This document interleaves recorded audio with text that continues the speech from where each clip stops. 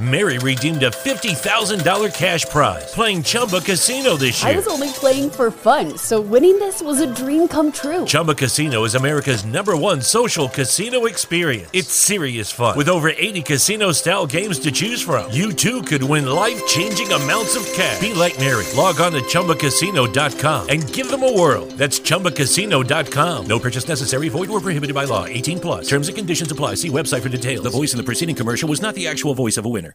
With the Lucky Land Slots, you can get lucky just about anywhere. This is your captain speaking. We've got clear runway and the weather's fine, but we're just going to circle up here a while and get lucky. No, nothing like that. It's just these cash prizes add up quick. So I suggest you sit back, keep your tray table upright, and start getting lucky. Play for free at LuckyLandSlots.com. Are you feeling lucky? No purchase necessary. Void where prohibited by law. 18 plus terms and conditions apply. See website for details.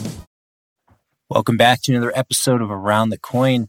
Today I interviewed Dan Martell, the CEO and founder of SaaS Academy, as well as High Speed Ventures. Dan is a serial entrepreneur, having built multiple multi-million-dollar tech companies starting at the age of 17. I learned a lot about Dan's early history, which was quite tumultuous and difficult, and gave him a lot of the fuel that's helped him become successful in building SaaS Academy and the businesses that he has. Today, he runs a large SaaS coaching business called SaaS Academy. And we talked about how he structured really his life after selling Clarity to startups.com. He started making videos online, and that turned into coaching requests, and he scaled up that business. So I learned a lot about how he structured the business. They have over 1,000 clients now, and he's estimated to have a couple thousand soon. So really a difficult and impressive human capital business. We talked also about him buying SaaS companies, his general philosophy and views on business growth, as well as some tactics on growing SaaS companies. So I hope you enjoy the show as much as I did. Dan is an incredibly inspiring person for me personally, and I learned a lot. So if you have any feedback for us, please send it over and share on all of your favorite social media channels.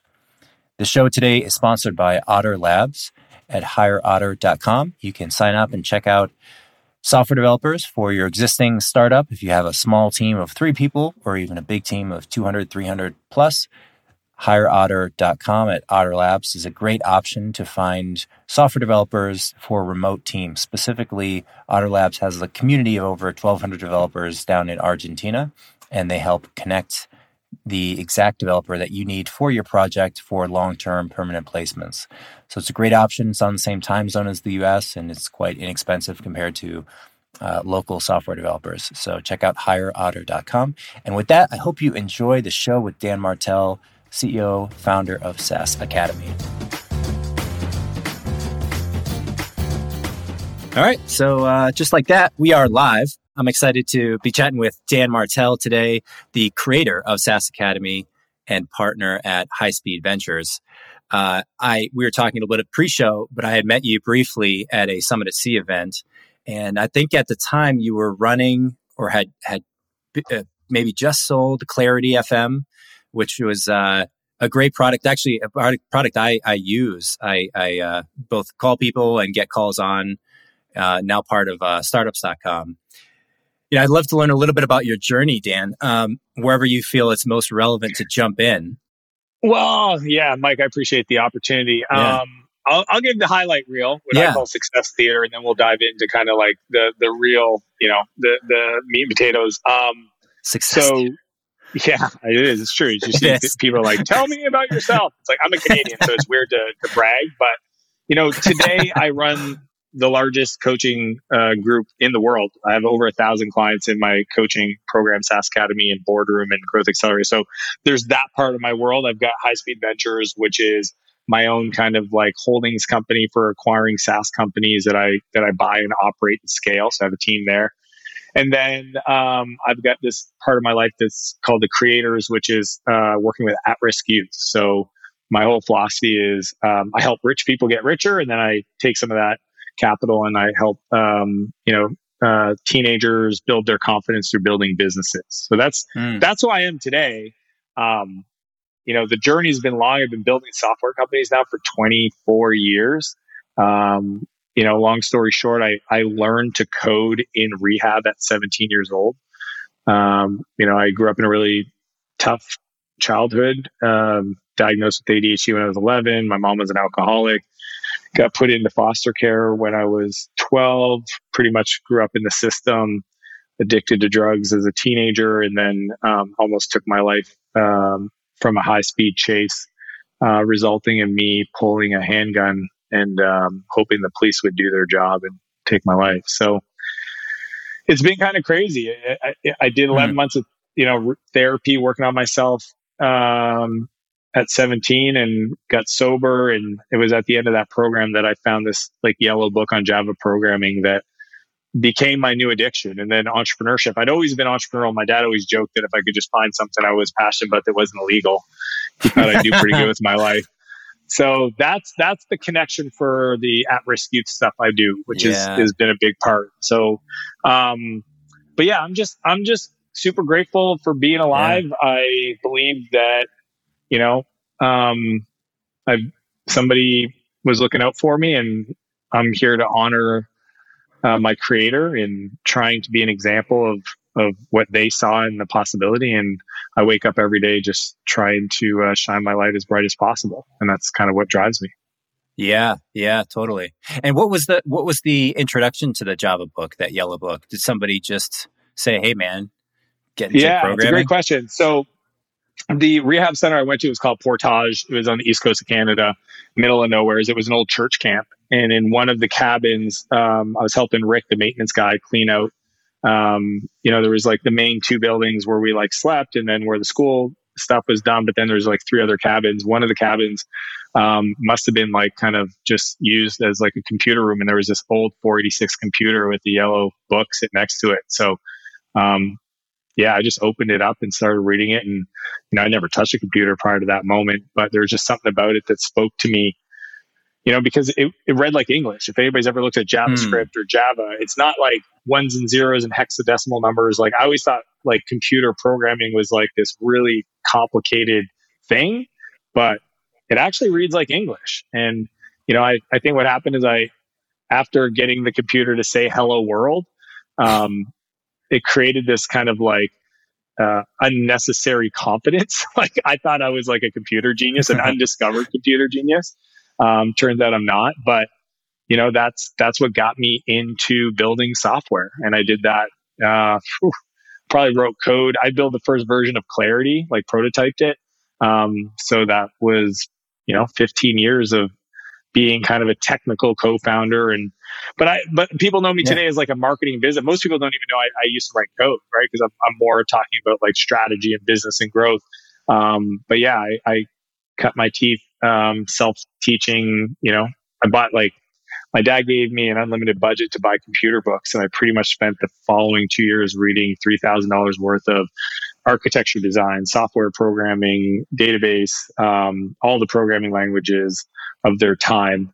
Most people have never heard of Cold Fusion. I thought it was one of the most beautiful programming languages of the internet. So yeah, that's, and what's funny is that a lot of the way I look at scaling companies today is through the lens of software architecture and object-oriented design, which most people don't know. But I can literally correlate everything I do in my businesses to philosophy of software architecture. Yeah. I think a lot about the different ways that people's minds work. And it's kind of interesting that your attraction to software at a young age, presumably you had no idea at the time, like many people, that the internet would be so prosperous, that there'd be so much economic opportunity on the internet. This was 96, 97 when I discovered computers. And, again, it's just timing. I literally got introduced to this guy named Chris. He had a software startup. He raised 1.2 million. He needed a programmer. The way he found me was brilliant. Is he put his business card inside of a Perl programming book. And it said, if you're reading this, call me. That is smart. So I bought the book. I mean, think about that. That's just brilliant, right?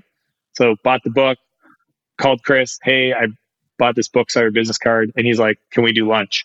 And he convinced me to join his startup. And that's kind of my introduction to the internet, and kind of got into it through that lens. So he went to the library or the bookstore and just stuck his card in a bunch of those books? It was in a bookstore. Yeah. It was in That's super certain smart. programming languages that he was, I think one of ActionScript, Perl, a few others, he put his business cards. You probably wouldn't be able to get away with it today, but I just love the hustle in it. Yeah. Of course, like today, there's just translations. There's just different tools, but the same fundamental tricks, which is just interesting to sort of understand that. So I think I've long held the belief that people have different predispositions of their mind. Like they are either really good at understanding the way that computers are structured and then manipulating those through code, and they tend to follow that career path, becoming better and better and better, more senior as they go. And sometimes they will outpace the actual coding and they'll become engineering managers and VPs and CTOs. And that seems like a clear trajectory. People who switch, like yourself, where you've dove deep into computer science and then switch now into very much marketing and thinking about the science of people and products. Was there a friction? I mean, did you personally experience like sometimes I feel fatigued. I went to school for mechanical engineering, learned computer science young, but never loved it. Like I never felt when I was programming like I was in the flow. I always felt like I was kind of moving through quicksand a little bit, but more so when I think about business and the way the world is structured and high level things, I feel like I can just move quicker intellectually. And I don't know if you've experienced like a more prolific path, whether you're coding or working with people, or do you somehow merge the two in your mind, thinking about like people are just, I'm curious what you react to that. Yeah. I mean, I think what's happened is I've just connected the philosophy of software that I fell in love with. Like, there's this concept called DRY, which is do not repeat yourself, right? So, I would love if I could tell somebody, here's our philosophy around things, or here's our vision for the business, and that would be like locked in stone forever, and I never need to repeat myself. Unfortunately, that's just not the case, right? Like people are completely different than software. But what is analogous is the idea of creating frameworks and curriculum and methodologies that can then be transferred to people. So I think what's happened is over the years, I've kind of taken the parts of software that I love and architecture design, and then ask myself, well, how does this translate into an organizational development model, right? Like, how does marketing map to this? How does sales map to this? How does, culture map to this, the people side of the business? And I've been able to kind of like find my flow in this new creative outlet. So the canvas is different, but the brush is probably the same in regards to the way I look at it and kind of create. But I'm not writing code anymore. But man, I used to lose myself in writing software. And now I lose myself in creating, for my coaching clients. I always, one of the things that I get to do today that I love with 1,000 clients is, and it's cool because it serves High Speed Ventures. So High Speed Ventures is essentially people think I never planned this. I just started coaching after I sold my last company because I created a YouTube channel. So I started a YouTube channel. One of my beliefs in life is you teach everything you know. And I put it out on YouTube, and after 100 videos, my inbox was filled every day with people that wanted to work with me, and I just didn't have a way for them to work. So it started with that. And then I realized, well, if I want to do that, I got to get good at it. So then I hired a coach because, I've always had business coaches. And, now working with the coach to teach me how to coach, which sounds super meta, but, understanding how to communicate, the theory behind adult learning theory and model design and curriculum design and all these things just was this in video, how do you communicate on video? How do you tell story, right? These are all things that I wasn't great at. And, I still think I'm only okay at, but I decided to go down on the mastery level of that, knowing because the bigger vision I always had was, how do I run a company of 50, 75, 100,000 people, right? That was always in my reality, in my spirit, is I need to become the person who can deal with that level of challenges and communication and people. So it's interesting for me to kind of take a detour from company building to then coaching, not realizing as a coach, I'm now going to be indirectly responsible for, if I look at the amount of team members my clients have, I only coach 3 private now, but at one point, let's say that I had about 50 that I was involved in. their team sizes was about that, right? Like these are big companies, a couple 100, 300 employees each. So, and now I'm doing it at High Speed, where we buy these companies and we operate them, and and we're that company's been taking a lot of my time because we're hiring a head of acquisition and a head of talent, and but yeah, man, that's been the through line between all of it, was just like, how do I become the person who can deal with a higher level of organizational challenge? Yeah, and the High Speed came after, so presumably you sat there and you said, I want to be a coach to impact people, because you had the flow of people coming in from the YouTube channel after teaching on YouTube. Did you intuitively feel like you needed a coach because there was more to it than you could bite off comfortably? I mean, when you were talking to founders at that point, you're teaching on YouTube, presumably you have a lot to say. I'm sure you would have been a decent coach there anyways. How did you know to hire somebody in the first place? I mean, you could have just gone down that road. I think there's a difference between, prior to that, I knew how I did it. Right, Mike? So like, there's a difference between like you running a company and executing and sharing your perspective. That's like just, in EO, they call it like experience shares. Okay. So I could experience share, but that's not coaching.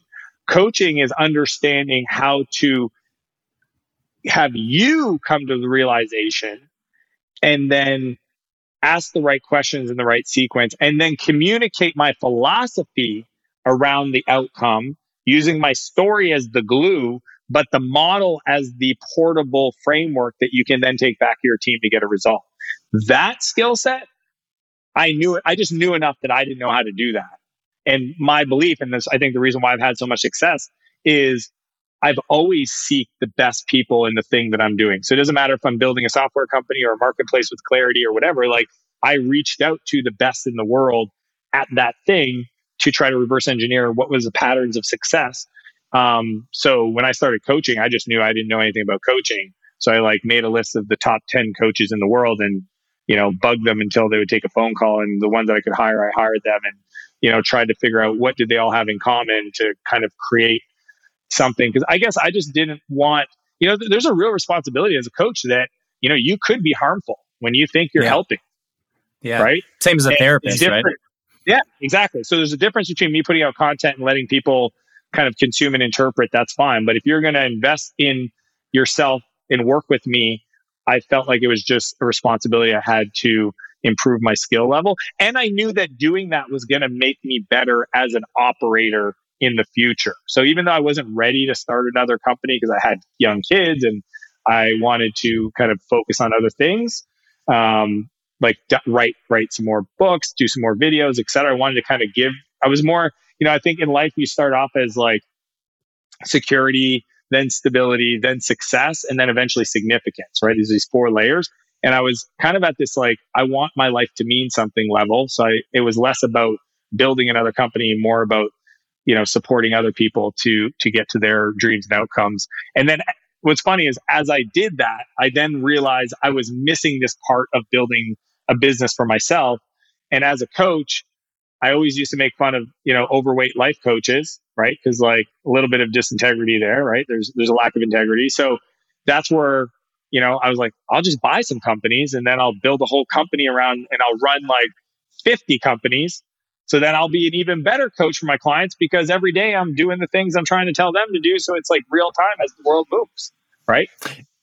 Yeah, interesting. So you didn't go out and buy 50 companies when you were a single coach. Did you grow the coaching business by hiring other people and explaining the philosophy and having them be the coaches? I imagine you have. Yeah.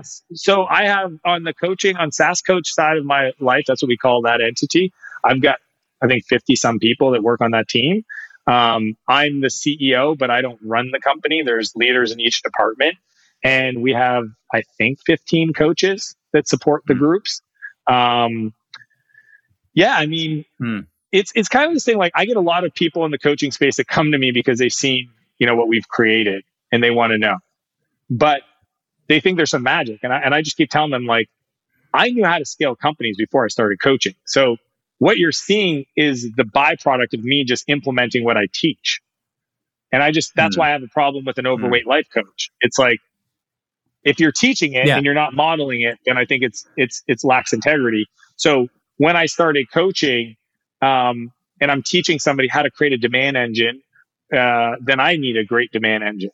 And like, if I'm going to teach you how to build out a sales team, I need a sales team. If I'm going to teach you how to build a customer success team, I need a world-class customer success team. So what's fun for me is on the SaaS coach side, I tell my team every day, like, you're not building for us to be successful. You're building to be successful, to be an example for our clients.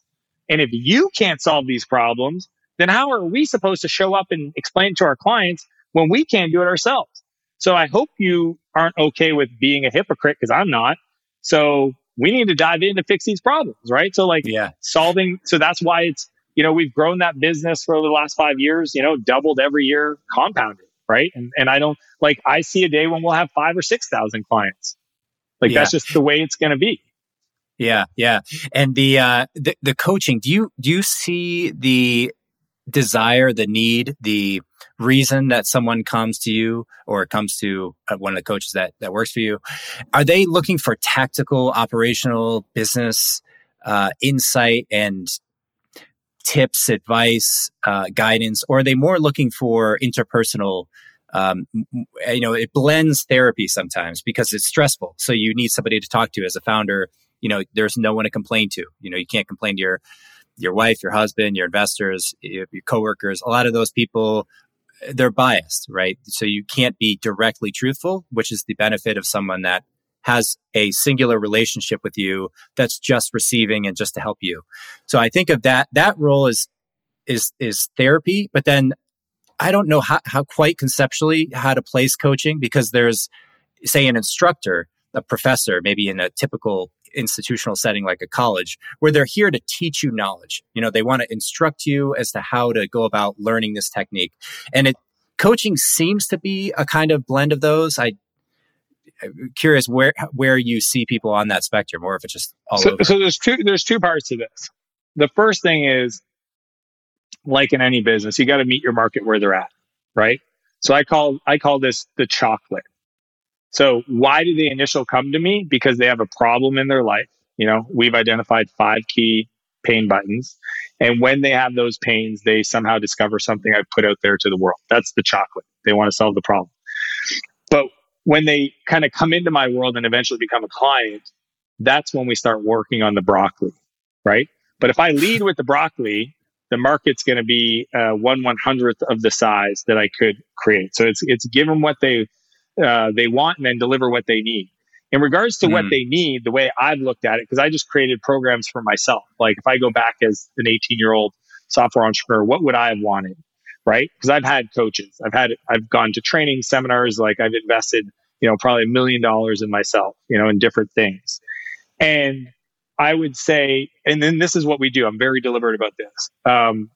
They come because of the content. They want the frameworks, the growth strategies, the playbooks. I've created over 350 growth playbooks with templates, examples, worksheets, training, very tactical, right? Mm-hmm. And this is all around 4 core pillars: attract, convert, expand, scale. That's the ACEs model.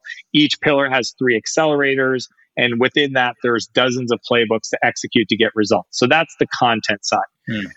They come for the content, but they win because of the coaching. Right. And the coaching, if you think about it, is not the instruction on how to do. That's in the playbooks. The coaching is context, right? Because you can go watch all my YouTube videos and feel very informed, but still not take action. So the way we do it, because we're not therapists, and I train my coaches on this because I had to learn it myself and I coach my coaches, is our job is to ask the right question that gets the person to the direction that they should be going towards, but you can't tell them. As soon as you're prescriptive, it's kind of like a team, right? If you have something that works for you, you tell them what to do and it doesn't work, they blame you because the strategy didn't work. If you ask questions that get them clear on the next action and they make a commitment to that and it doesn't work, it's not your fault, it's their fault. So what our coaches do is they coach context and extract sequencing and prioritization and mindset. Right. So, for example, one of the questions my coaches asked often is, somebody bought your business tomorrow, Mike, what are the first 3 things they would change? Certainly what right? I do when I wake up. I don't need to know the answer to that. Yeah, exactly. But that answer will uncover opportunity that is there, but you're not willing to look at. So you need somebody to ask yourself that question to get clarity to understand your context, to then prescribe the frameworks, pattern match against that, and hold you accountable to executing. And that's the second part, which is coaching. So they come for the content, they win because of the coaching, and then they stay because of the community, right? So the reason why my program is different than people hiring a coach one-on-one, which I've done, is I've worked with incredible coaches that I know have other amazing clients, and I never get to meet them. They never organize a dinner for us to all meet each other. And like, there would have been so much value to me and their lives if we just had the opportunity to break bread and share stories and feel connected. But for whatever reason, that coach's business model didn't support that. So my whole philosophy is, not only am I going to give you the world's most powerful frameworks to grow your business, not only am I going to give you the access to the best coaches in the world. And literally, like my product coach, for example, Marcos, came from Vista Private Equity. Like he was responsible for $1.5 billion worth of pricing and packaging and changes. You know, Arit came from Gainsight. She's our CS coach. She's world class, right? So like, not only will you have access to the best coaches, and those are more tactical coaches, we call it, versus success coaches. But we also want to create the space for you to feel part of a community of shared values, of shared challenges, of shared journey. And that's why we do 3 events a year, right? And that's true for all my programs. Each one of my 3 different programs that are more for startup to mid-size to larger, like 10 million plus SaaS.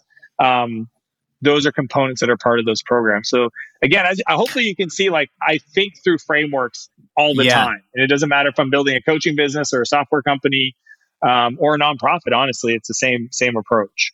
Yeah. And so I imagine this kind of developed, right? You're coaching people individually in the beginning, and then you hire someone, you learn more about the structure of or techniques, models of coaching people. Then you think, okay, because there is a lot of coaches out there already. And even coaching as a category, call it, is relatively new. And there's people that coach all different categories of business. But you say, let's draw a line around SaaS. I imagine B2B that's a pretty SaaS. B2B SaaS. Is it just B2B SaaS? And then say you want to find other coaches to leverage the knowledge that you have about how to coach, because you can only, you only have so many hours in the day. Were there receptive coaches out there? What was your technique to find other people to coach under? Because it's, do you, here's before what you I've discovered. Yeah, go ahead, Mike. I was just going to say that sometimes I feel coaching is it's a vague, people don't understand what it entails. It's not sort of maybe regulated. It's not certified in a way that's academically, in the way that, say, psychology or therapy is you can get a license for it. So coach, not to say it's not valuable, but because it's new, there's ambiguity as to what exactly it is. So you find these folks and then teach them your process. How did you find people? Like, how did you actually grow that? So the way I think about the way I scale my coaching company, again, it's no different than what I do in any business. So there's this framework I teach called the buyback principle. Okay. And the buyback principle is a first principle approach to scaling companies so that you don't build a business that you grow to hate. Okay. And the way it works is you don't hire somebody to add capacity to your business. You hire somebody to buy back time out of your calendar. So when you asked me, like, how did you scale the coaching company? Through the same lens of systematically looking at my calendar for the opportunity for me to buy low value, low energy items out of my calendar for somebody else to do. That was the sequence, right? So it didn't start with the coaches. It started with the administrative functions, obviously. And then it moved into the marketing functions, then the sales functions, and then eventually the coaching component, and then eventually the leadership component. I call this the replacement ladder, right? And if you follow that model, the reason why, again, it's a first principles approach to investing in your business is that it will unlock so much for you because you're investing the least amount of dollars to buy the most amount of time out of your calendar, to take away the stuff that you hate to do anyway, that sucks your energy. And at every stage of doing this, as the business grows, your love for the business grows, which is typically the opposite of what entrepreneurs experience. Most entrepreneurs grow until they hit a pain line and that's different for everybody, but usually it's about $1.5 million in revenue, 12 employees. And at the pain line, they do one of three things. They either sabotage their business to fail or go back. They stall because they don't want to grow anymore because it hurts, or they decide to sell the business because they don't want to become the person who can deal with those new sets of problems, right? So I teach this to my clients, but the philosophy is the same. So when I think of that I apply to my coaching business, when I was looking at bringing in other coaches to coach my clients, I didn't need, so most people that are great artists or practitioners typically are not good at other areas of their business, right? So you can imagine, Mike, like if I'm a great coach, I'm not a good marketer.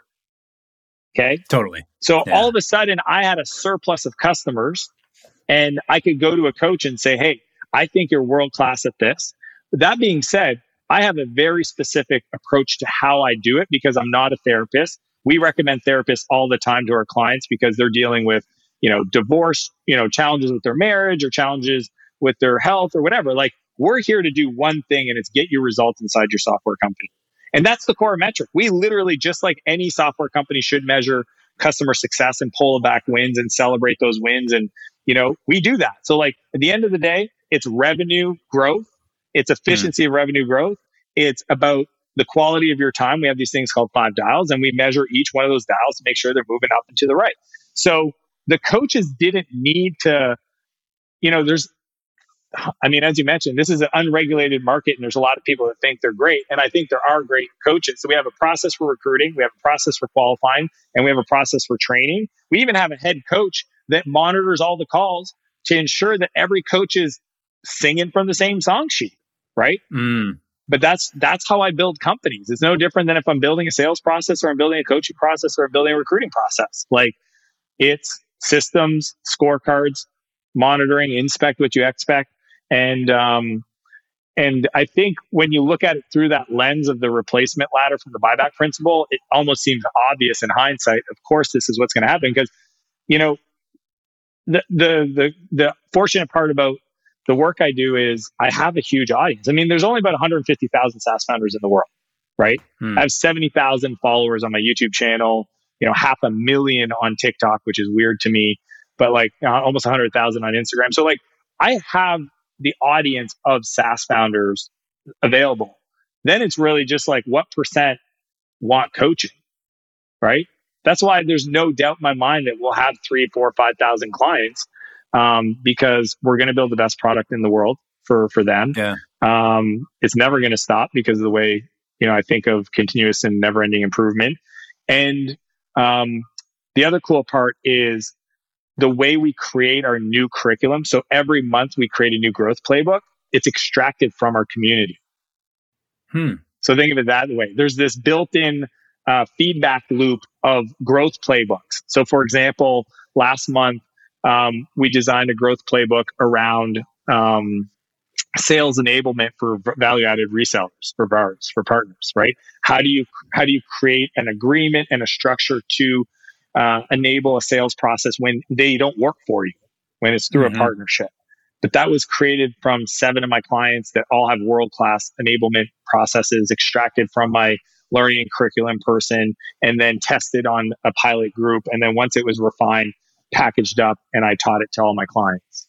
Interesting. So the learning curriculum person, this person is basically in charge of the feedback from the most successful SaaS companies you're working with to say, if you didn't have that person, for instance, value would be flowing one way. It's not flowing back to the organization, which in order to deliver value, you have to create it. And so it's creating it by ways. Get it. So our coaches identify clients that are winning in certain areas and they log that in the CRM, right? Clients share their wins every month. So we identify ones that are winning in certain areas. So that's logged in the CRM. And every event we do, we always tap, I think it's 6 clients per event to share a 10-minute tactic. So that's logged, right? And the Facebook group, people are answering questions all the time. So like, for example, one of my clients, Reg at Stormboard, like anytime somebody talks about SOC 2 compliant, Reg is the dude answering all the questions.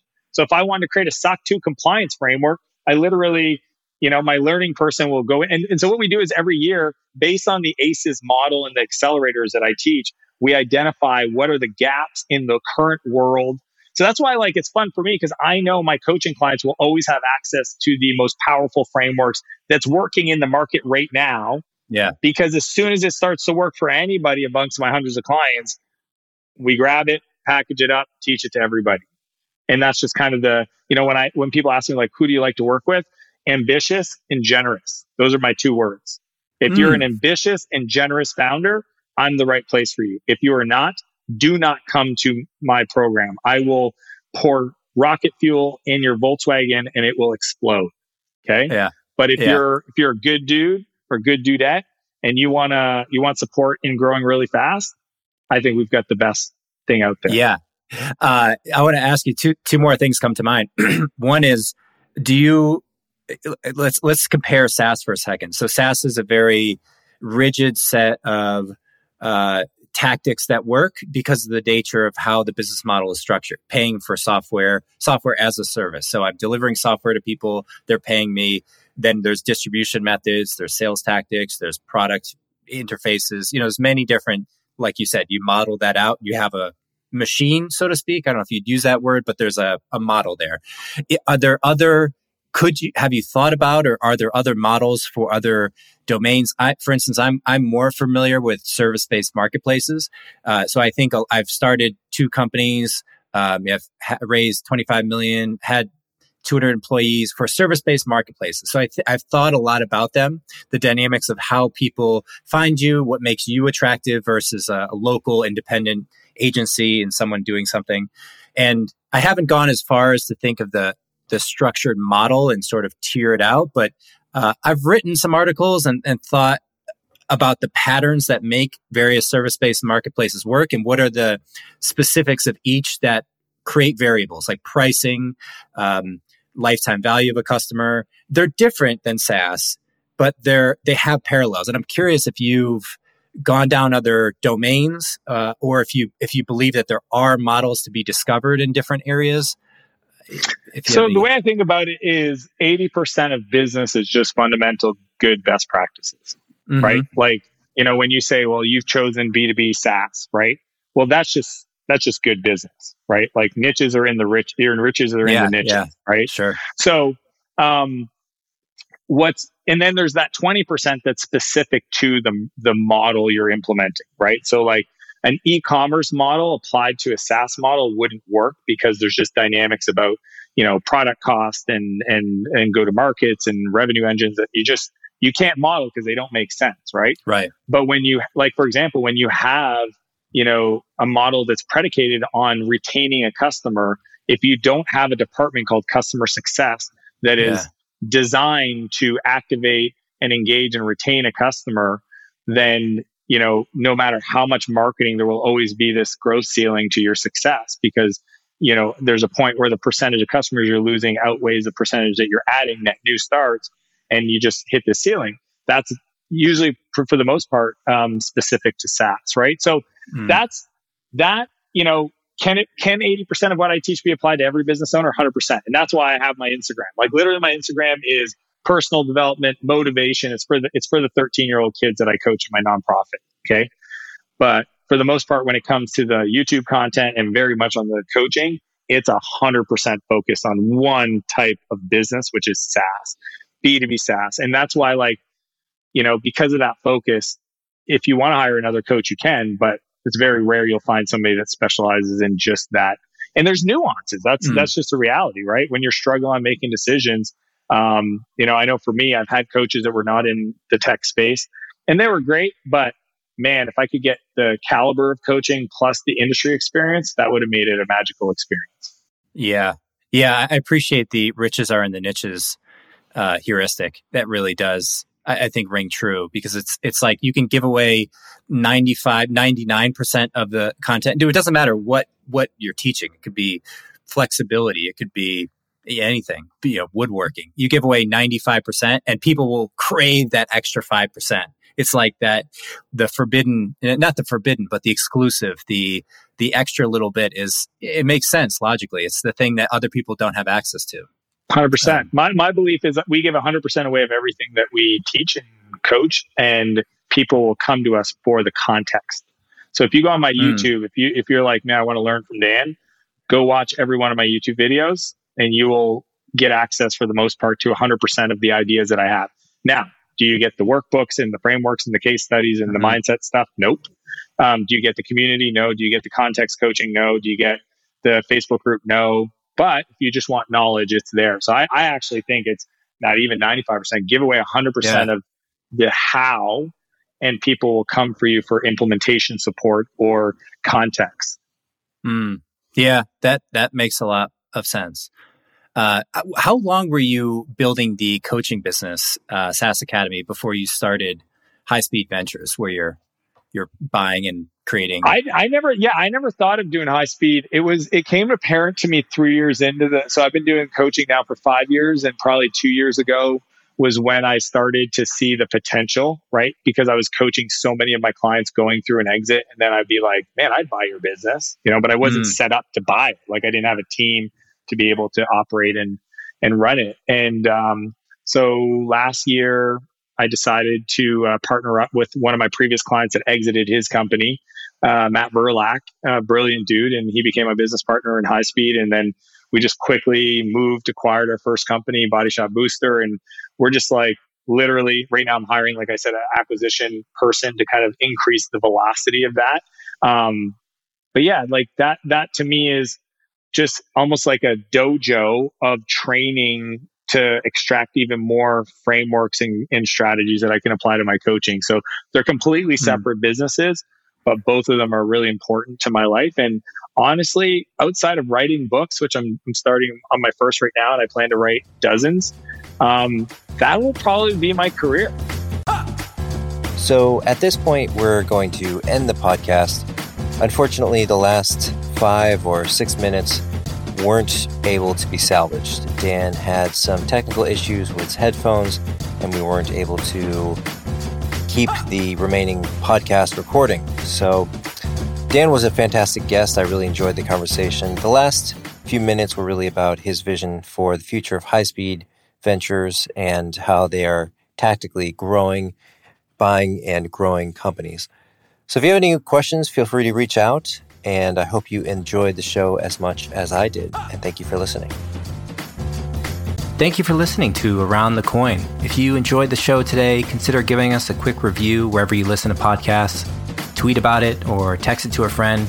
We really appreciate all the support and growing that we can. If you have any guests you'd like us to bring on or feedback for us, don't hesitate to reach out. We would love to hear from you. With the Lucky Land Slots, you can get lucky just about anywhere. This is your captain speaking. We've got clear runway and the weather's fine, but we're just going to circle up here a while and get lucky. No, nothing like that. It's just these cash prizes add up quick. So I suggest you sit back, keep your tray table upright, and start getting lucky. Play for free at LuckyLandSlots.com. Are you feeling lucky? No purchase necessary. Void where prohibited by law. 18+ terms and conditions apply. See website for details.